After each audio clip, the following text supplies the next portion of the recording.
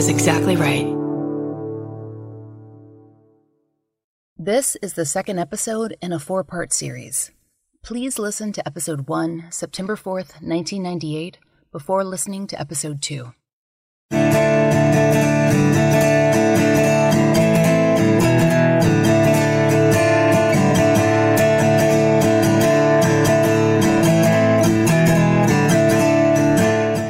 This is the Fall Line.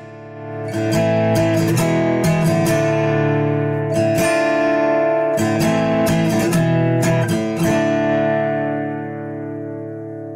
called the police, but he didn't come. And then when he did come, he said she had to be missing 24 hours before they'll go looking for her. So I had another friend, which his name is Felicia C. She called down there raising sand and going on. And he came back out, but he didn't do anything. He didn't even report it. Saturday, September 5th, 1998. The night before, Shikimia Shirez Pate had vanished. Her mother, Veronica, had searched their neighborhood. So had their family, like her sister LaSwanda, her Aunt Regina, her cousins, their friends, their neighbors, everyone calling out her name into the dark, calling the Unadilla Police Department, and calling them again. An officer eventually came by, but declined to take a report. So the neighbors kept phoning in, raising sin, as Veronica says, throughout the night. And the Dooley County Sheriff's Office, the area's other law enforcement agency, they had no idea this was happening. Their office didn't get a report. By the time investigator Randy Lamberth was told there was a missing child, it had been 14 hours since the last sighting of Shikimia Pate. Though the officer from the Unadilla Police Department had not filed a missing persons report for the child, he had called DFACS on her mother. To understand how this happened, how it could have happened, you need to know a few things about law enforcement in 1998 Unadilla, how the system operated. The Unadilla Police Department was actually dissolved in 2008. Since that time, the City Council has contracted with the Dooley County Sheriff to provide law enforcement within the city limits. Meeting minutes published in the Macon Telegraph indicate that they first did so on 4-year contracts. Those had to be negotiated and approved by the council. Since that time, it's been Sheriff Peavy and his staff who've answered 911 calls originating from Unadilla. But the system has not always been so simple. During our research, we came across a lawsuit filed by a former Unadilla Police Department officer who was part of the force after its 2002 expansion. That's when there were 6 officers, double the force of 1998 when Shikimia went missing. In his suit, he claimed racial discrimination against himself, a white employee, in a force he described as favoring officers of color. That suit was summarily dismissed. What we learned reading through it, though, was that both the police department and the sheriff's department had their own dispatches. So 911 calls originating in Unadilla would go first to the Unadilla police. Only if officers were not available would the calls be forwarded to the sheriff's office. If a Unadilla resident wanted to speak to the sheriff, they would need to call the main landline, not 911. So if the Unadilla police took a call and did not alert the Dooley County Sheriff, it could be hours or even days before the information was shared between the organizations. In this case, any 911 call made by Veronica or her friends and family would have gone to the Unadilla police. And as we told you at the top of the episode, an officer did eventually come out, but he advised Shikimia's family that they'd need to wait 24 hours to file a report. That advice meant that no paperwork existed, so it couldn't be shared. None of the calls would have possibly been noted by the sheriff. Legislation passed in the early 1990s did away with minimum waiting periods in the case of missing children. In 1998, lawmakers were already on their way to establishing Amber Alerts. The high-profile kidnapping and murders of several children between 1996 and 1998 had laid bare how ill-equipped we were to efficiently spread vital information. So, for a child missing in the late 1990s, all hands on deck had become accepted practice. So why didn't the Unadilla police officer file a missing persons report? He came out to Veronica's house at least once that evening. He would have seen the neighbors searching. In media reports, he's referred to as a young officer, an inexperienced officer, and certainly not one who dealt with any kind of disappearance. And that's fair enough. But the sheriff should have been informed. That would have been the work of a moment.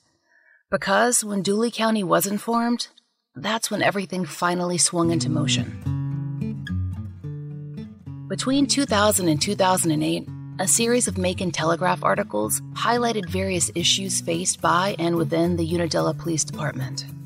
In that time, there were at least 3 that we've identified, different chiefs of police, plus interim chiefs to fill the gaps.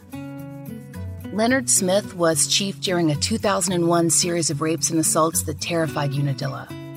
He was dismissed from his position that same year. The Macon Telegraph reported that the former chief was, quote, sentenced to 5 years in prison for claiming simultaneous work hours at both the Unadilla and Fort Valley Police Departments. The Telegraph continued, quote, allegations surfaced in April 2006 that Smith, then employed full-time at the Fort Valley Police Department and part-time as Unadilla's chief, was being paid to be on duty for both agencies during the same hours. Now, Smith later appealed this ruling, which was eventually overturned, but he still served several years. He was also indicted, along with a few other city officials, for improper use of city funds. And his replacement, Greg Hadaway, was also dismissed as chief. The Telegraph reported that, quote, Hadaway was fired for having a female guest at a hotel room rented by the city for emergency purposes in preparation of Hurricane Ivan. But, quote, Hadaway alleged that his firing was political and had more to do with tickets written by police officers to friends and family members of council members.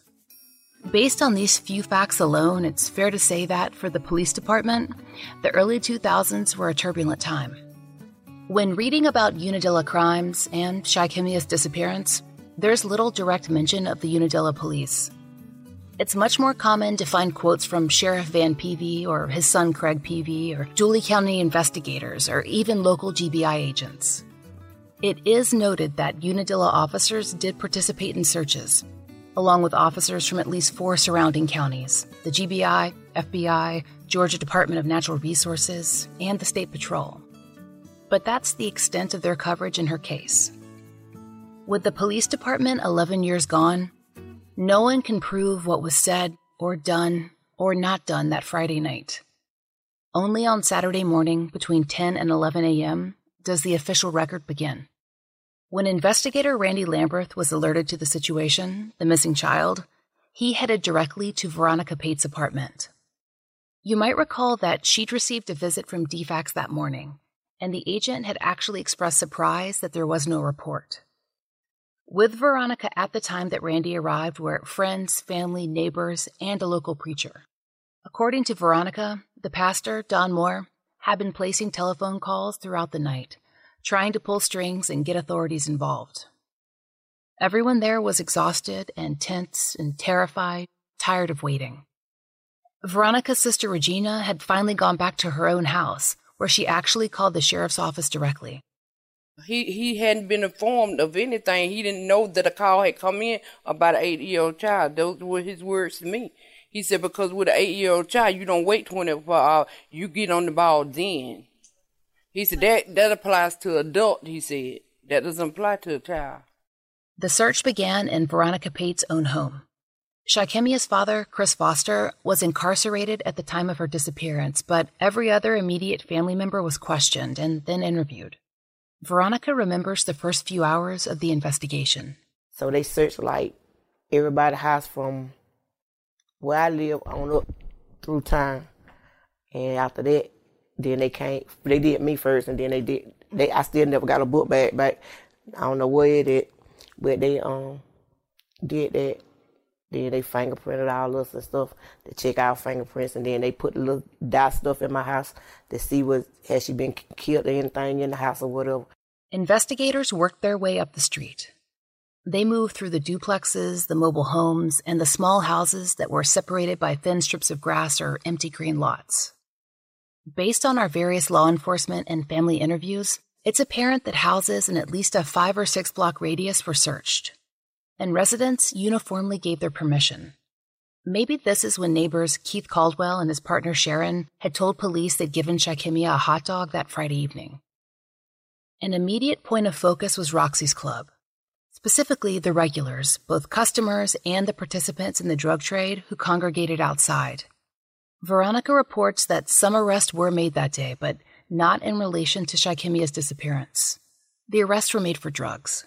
But he was saying that the reason he arrested them because he knew that if anybody seen anything, it should have been some of them because, like he said, it always was going to be a drug dealer and a drug user. He said, if you would get with somebody, man or something, they'd have saw it.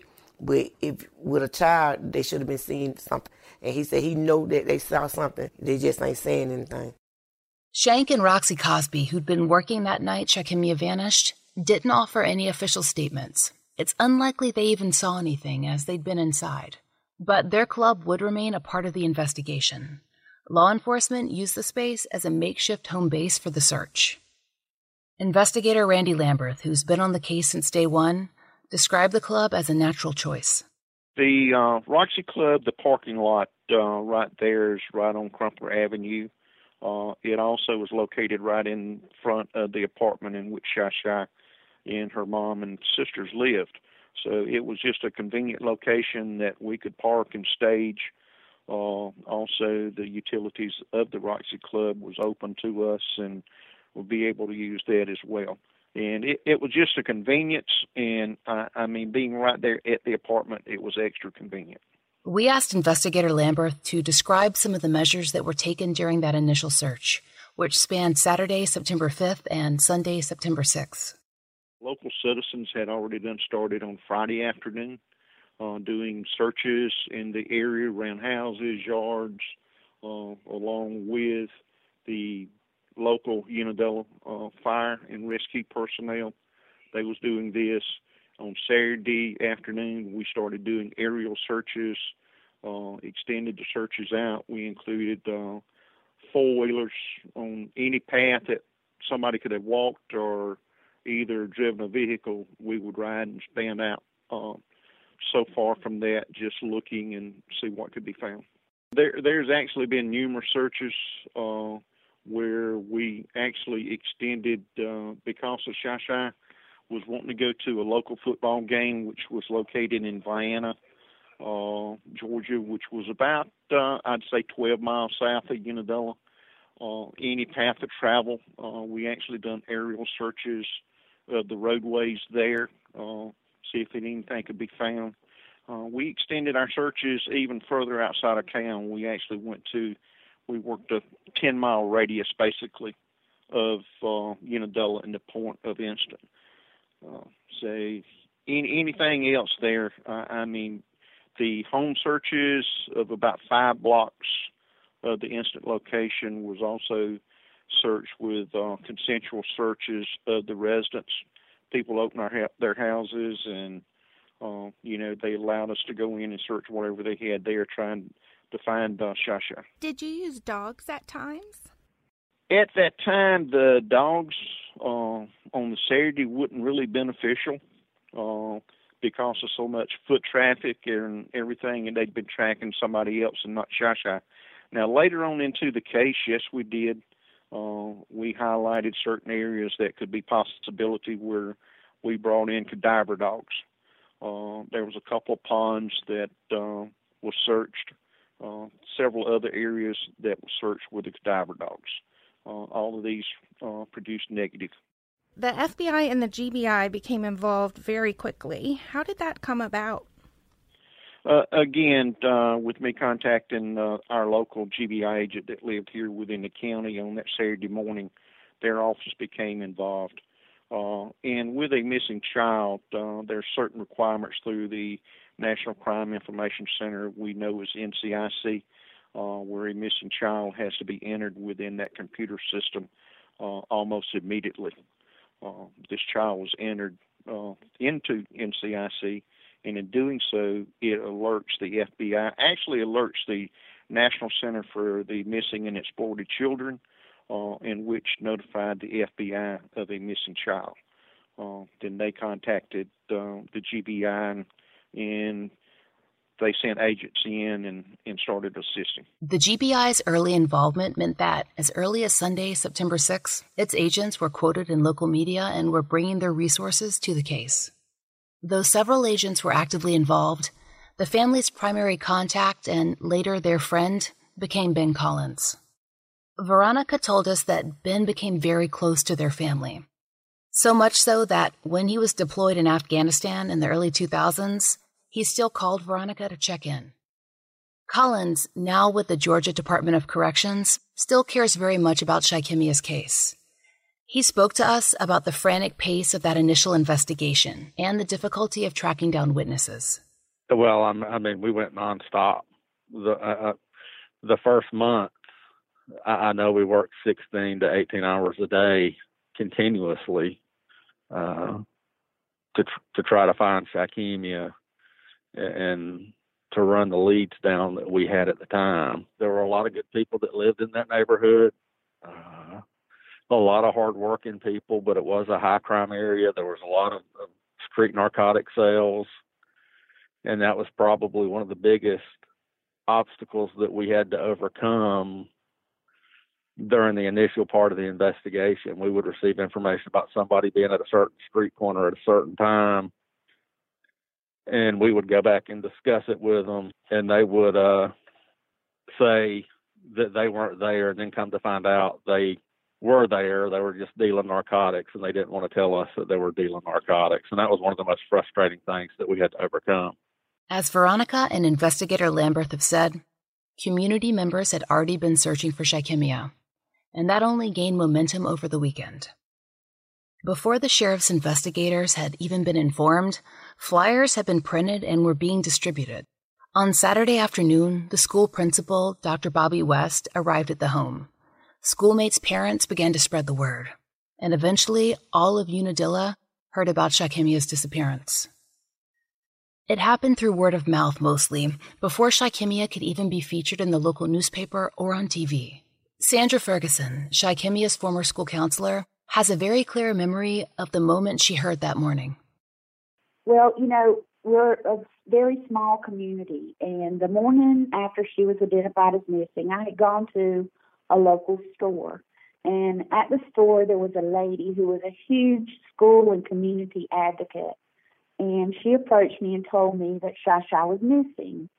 The lady, who is now deceased, and I agreed to meet with several other people in the community and from the school at the local bank. And we just started walking the town. I really think initially everyone was a little bit in shock. This is Unadilla. People missing in Unadilla. And we've had children, I'll say, misplaced for a few hours. They might have ridden the bus with a friend, tell the parent or whatever, and we would find them. But to go that length of time without actually knowing where someone was, or, they had tracked down everywhere they knew to look, the parents and family and so forth. So I do think initially, that the school faculty and staff, we were all a little bit in shock. You feel anxious, you kind of panicky until you can kind of locate a child, and then when the time kept going, it was unbelievable. I think the emotions kind of then shifted once the time had passed a little bit, and there was more of a sense of urgency. People came from around in the area with ATVs and first responders, law enforcement. They were more visible in the community and everything, and I think the classmates were a little concerned too, because, not only for Shasha, but their own safety, because, you're on the street one minute in front of your house or not far from your house. It's a road where, in a location where people were out all the time, and so it's like, how could someone go missing and someone not see something? So counselors and support staff from the district, came to the elementary school to offer some support for the staff and for the students. But I do feel like the community as a whole was on edge. A missing child here in Unadilla, what do we do? And people wanted to help, but I don't really know that they knew how to help, because they didn't want to hinder, law enforcement either. It was a little edgy there. Based on archival copies of the Cordele Dispatch, the Hawkinsville Dispatch and News, and the Vienna Observer, Sandra was right. The community was on edge, frightened, wanting answers, keeping their children close. Shikemia's classmates thought the same thing might happen to them. Within 3 days, the Unadilla principal, Dr. West, had arranged for special counselors to visit the school and work with the students. Early newspaper coverage of her disappearance have a veneer of hopefulness. An article in the Dispatch describes a balloon release organized by the elementary students. They put slips of paper containing information about Shikemia inside the balloons, hoping to attract attention and tips. The balloons were Shikemia's favorite color, pink. That particular article, though, ends with a worrisome line, quote, "There are no leads in this case." Several other stories describe the pink ribbons classmates and teachers wore. The News Observer reported that 50 local businesses were also displaying the pink bows. Tony Britt of the Cordele Dispatch added that local churches raise money to support the search efforts. But every article has one thing in common. Each notes exactly how long she'd been missing at the time of publication. Counting the hours, the days, the weeks, it sent another, quieter message about the likelihood of her survival.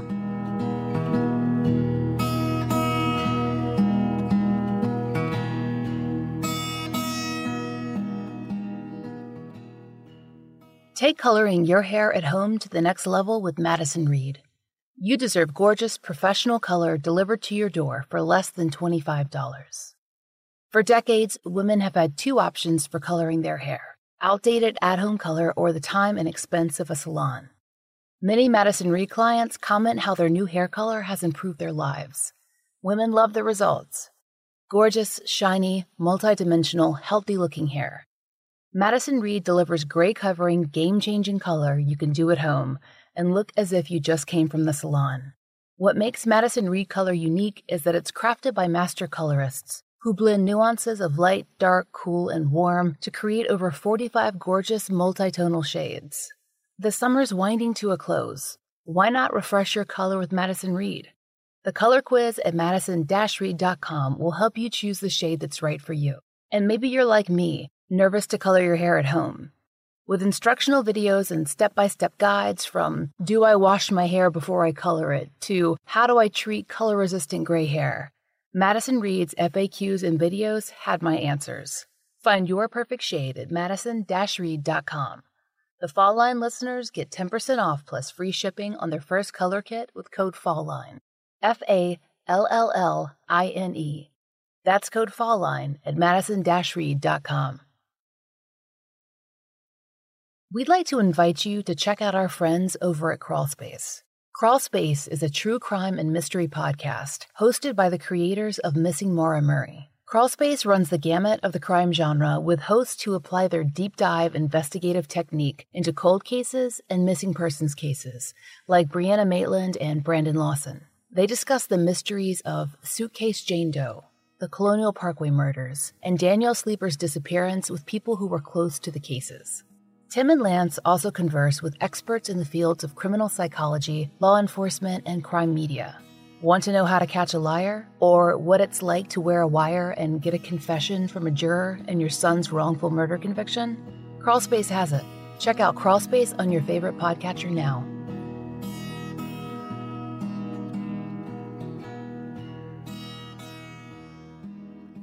Within days of Shikemia's disappearance, law enforcement involvement had expanded. Tony Britt of the Cordele Dispatch makes first mention of the FBI on September 11, 1998, 7 days after Shikemia disappeared. The News Observer reported that in the first month, over 100 interviews were conducted. FBI spokesman Steve McDermott is reported as saying, quote, "We are working under the assumption that she's alive." McDermott also pointed out that Shikemia might have been taken over state lines and that people in those states should be aware.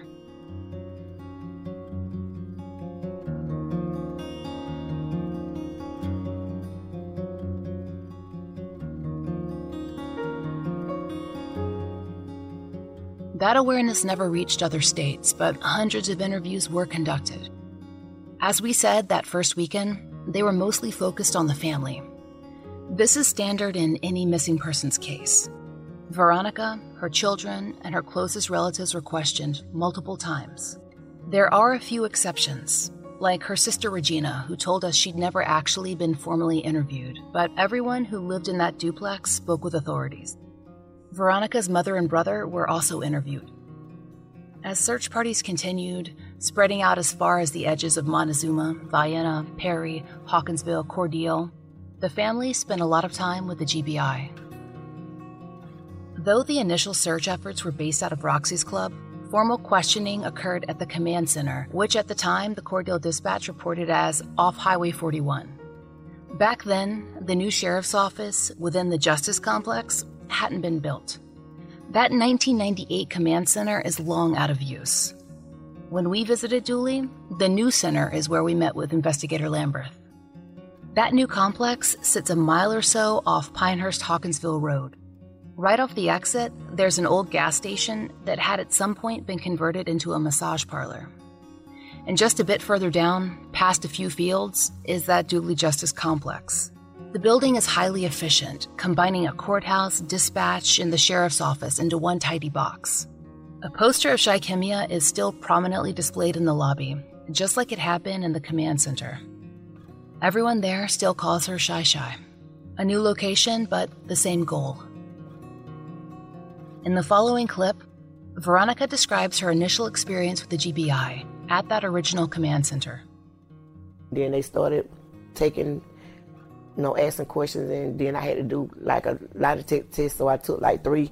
Then my mama came, she took one, my brother took one, and my oldest daughter took one. My other kids couldn't take one because one was 12 and one was 15. They did 3 lie detector tests on me, and after I passed all 3 of the lie detector tests, that's when they offered it was $15,000.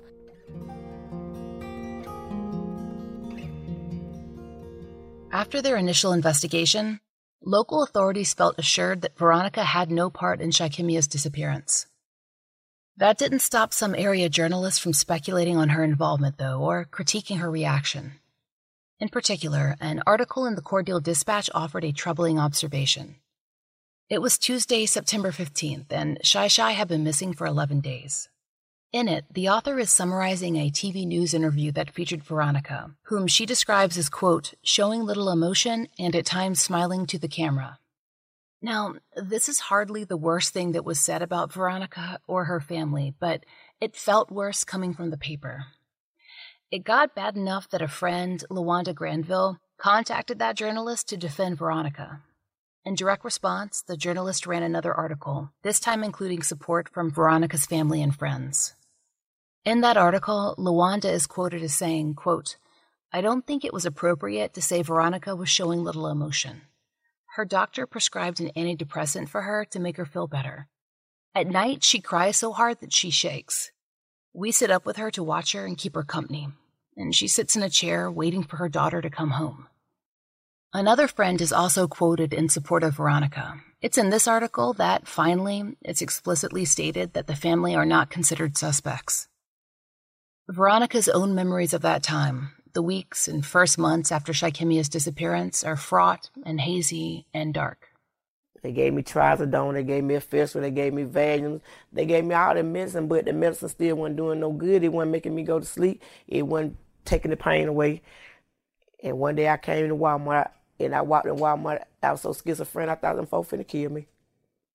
I don't even know how I got home. I drove home, but I don't know how I got home. And then I was still waking up at night at 2:30 in the morning, sitting in a corner crying. Didn't know how I got there, when I got out of bed. I woke up like a zombie. Because I don't remember. I don't think I remember is sitting in the corner crying and my clock saying 2:30. I throw away my alarm clock. Because every night I woke up, it said 2:33. Same time for 2 years. For 2 years, I didn't even go outside. On our first visit to Unadilla, Veronica, her sisters Regina and Rotunda, and her cousin Sue all talked with us about rumors and judgments. Specifically, they reflected on how media and community view the parents and families of missing and murdered children. Talk about what they saw. And see, my thing is the very first officer was trying to play the blame game. Oh, she's not here because you did something to her. or you try to make myself like she was a bad mom. But, you know, Yeah. it happens. We can't stop God from things happening. No matter how much we would have all of us had our arms around her, if it was time for her to be removed from us, God was going to let that happen. I mean, of course, everybody might not look at it the way I look at it, because I look at everything goes in order of what God had planned. Everybody can play the if I coulda, woulda, shoulda. Right. And I've always said if we was going to blame anybody, then the whole community was to blame. Because we all did it. We all let our kids win. So there's no one person that could be blamed. We all would have to be to blame because we all did it. In those early weeks, the Shikimia Pate Task Force worked 7 days a week. Both the GBI's Ben Collins and the Sheriff Department's Randy Lamberth described 16-hour days. The pace couldn't be kept up indefinitely. Manpower was eventually scaled back. The Cordele Dispatch reported that the team was pared down to 6 full-time officers and agents. They continued to pursue leads and search through the rural counties surrounding Unadilla. And after that first month of her disappearance, most in law enforcement were fearing the worst. If Shikimia was nearby and alive, wouldn't she have been found? In order to understand what might have happened, officials needed to understand more about the person who took her and why. In 1998, criminal profiling, the kind that we're now conversant with through shows like Mindhunter, wasn't part of the public consciousness. Maybe that's why there isn't media mention of the suspect profile that was developed in Shikimia's case. Former GBI agent Ben Collins told us that several professionals worked on the profile, coming from out of state to review the case. That profile has never been released publicly. When we met with the GBI this summer, Assistant Special Agent in Charge Todd Crosby confirmed that the FDLE had indeed worked on a suspect profile. While the GBI prefers to keep the precise details confidential, we can say this much. Based on our discussion and on what is generally known about profiling, some broad characteristics that could be applicable would be the following. A suspect would most likely be male.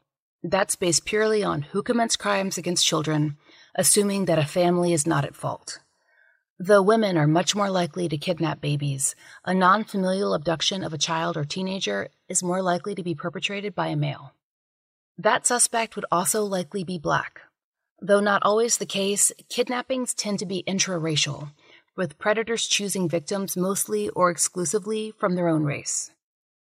Finally, it would be logical that the perpetrator was or is a local.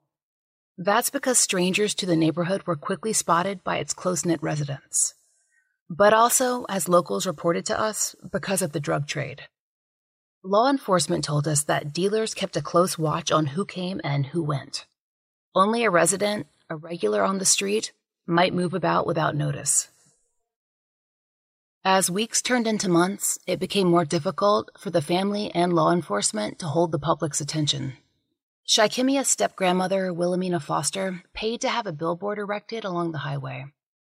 It advertised the reward and featured a picture of Shikimia. But she couldn't fund it for long. After that first month, Shikimia's name faded from local media coverage. And Veronica stayed up, night after night, hoping her baby might reappear. She sat facing the unlocked door, which she left open despite her own fear. I didn't want her to have to knock on the door. I just wanted her to be able to walk in.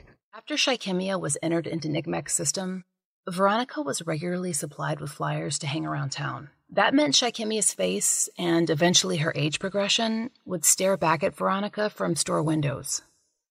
Veronica's 3 other children helped her weather Shikimia's 9th birthday that October. At Christmas, Veronica didn't feel like celebrating. But she still put up a Christmas tree because it was Shikimia's favorite part of the holiday. She still puts up a tree to this day. Even with the ribbons, the flyers, the searches, which scaled back further by necessity until they could only follow active leads, there were no breaks in the case.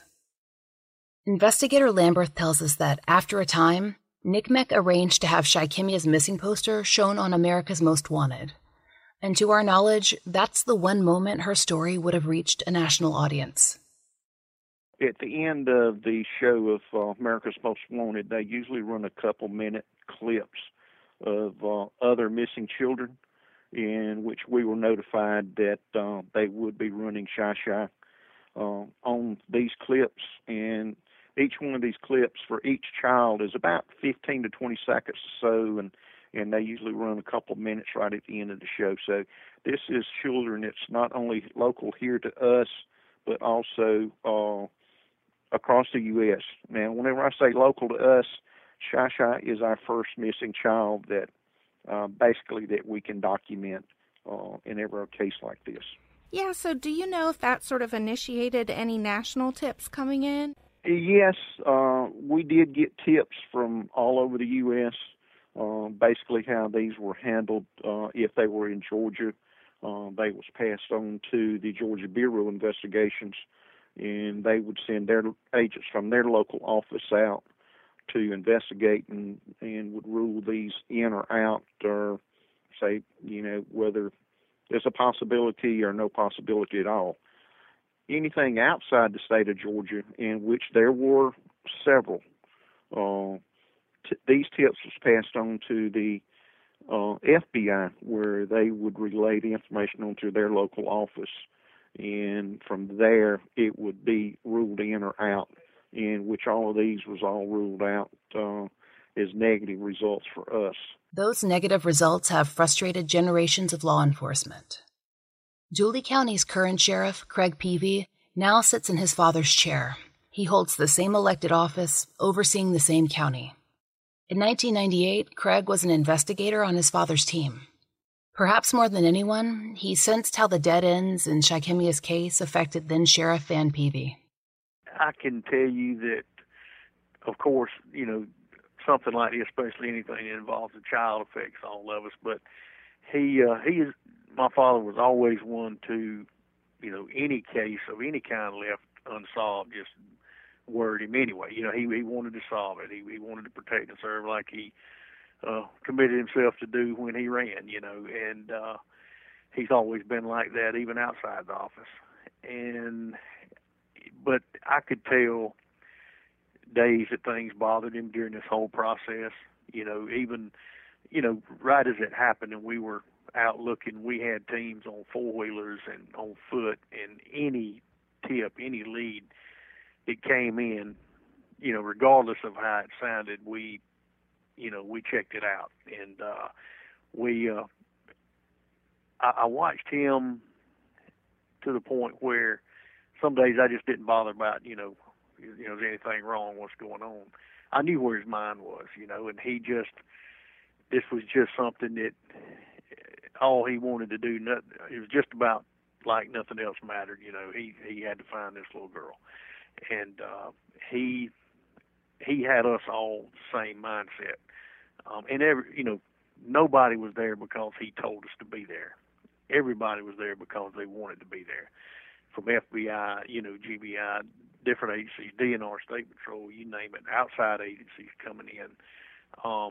Any little lead, we all jumped in as a team, split up in groups, and we searched so many places, and followed so many leads. But, it just, every time we'd follow a lead and it'd come to a dead end, I could really see it just, eating on my father.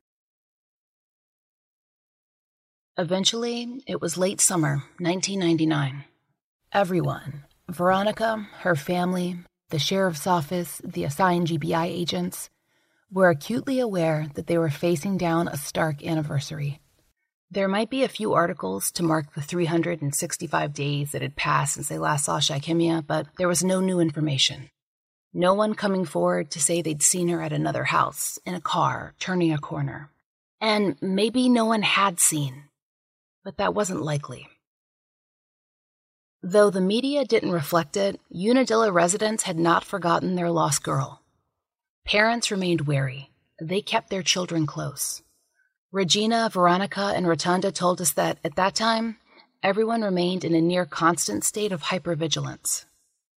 Yeah, when it happened, everybody in that neighborhood was frantic. Your kids couldn't go nowhere without you and stuff.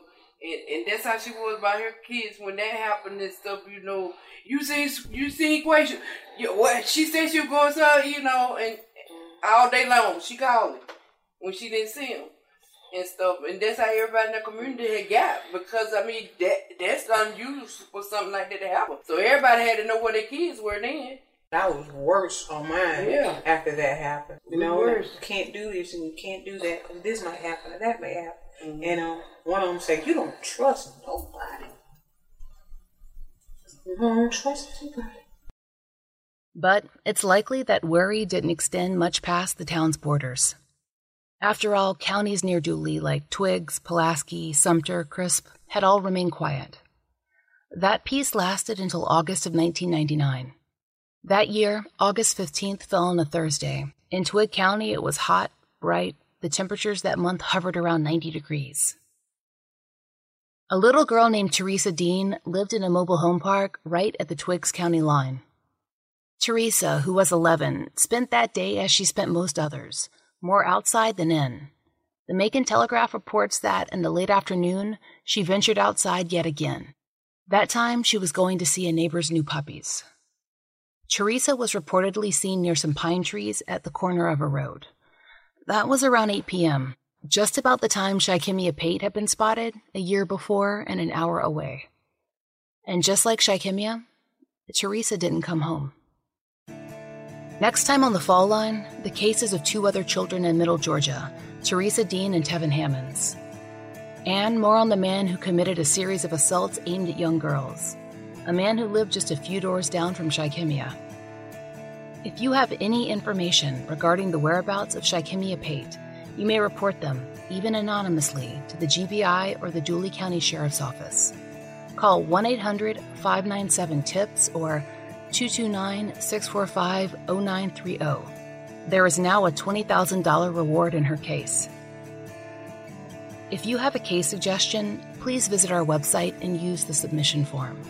You can find us at thefalllinepodcast.com, at Fall Line Podcast on Instagram and Twitter, and the Fall Line Podcast on Facebook. Special thanks to Angie Dodd for her generous support. Our research assistants are Haley Gray, Kim Fritz, and Brooke Floyd. Content advisors are Brandy Williams and Liv Fallon. Music is by RJR.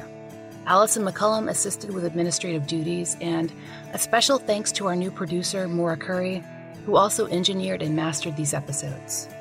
Find our merch in the Exactly Right Podswag store. A portion of our proceeds are donated to support the work of the DNA Dope Project. Oh, and just a heads up. In 2 weeks, we'll discuss how social media techniques can be used to close cold cases. If you'd like to participate, check out Billy Jensen's new book, Chase Darkness with Me, which comes out on August 13th. We'll discuss techniques detailed in the book that Jensen used to solve or help solve 10 murders and to find missing people. And we'll find out more about how the same techniques might be applied to Shikimia's case. We hope you'll join us then.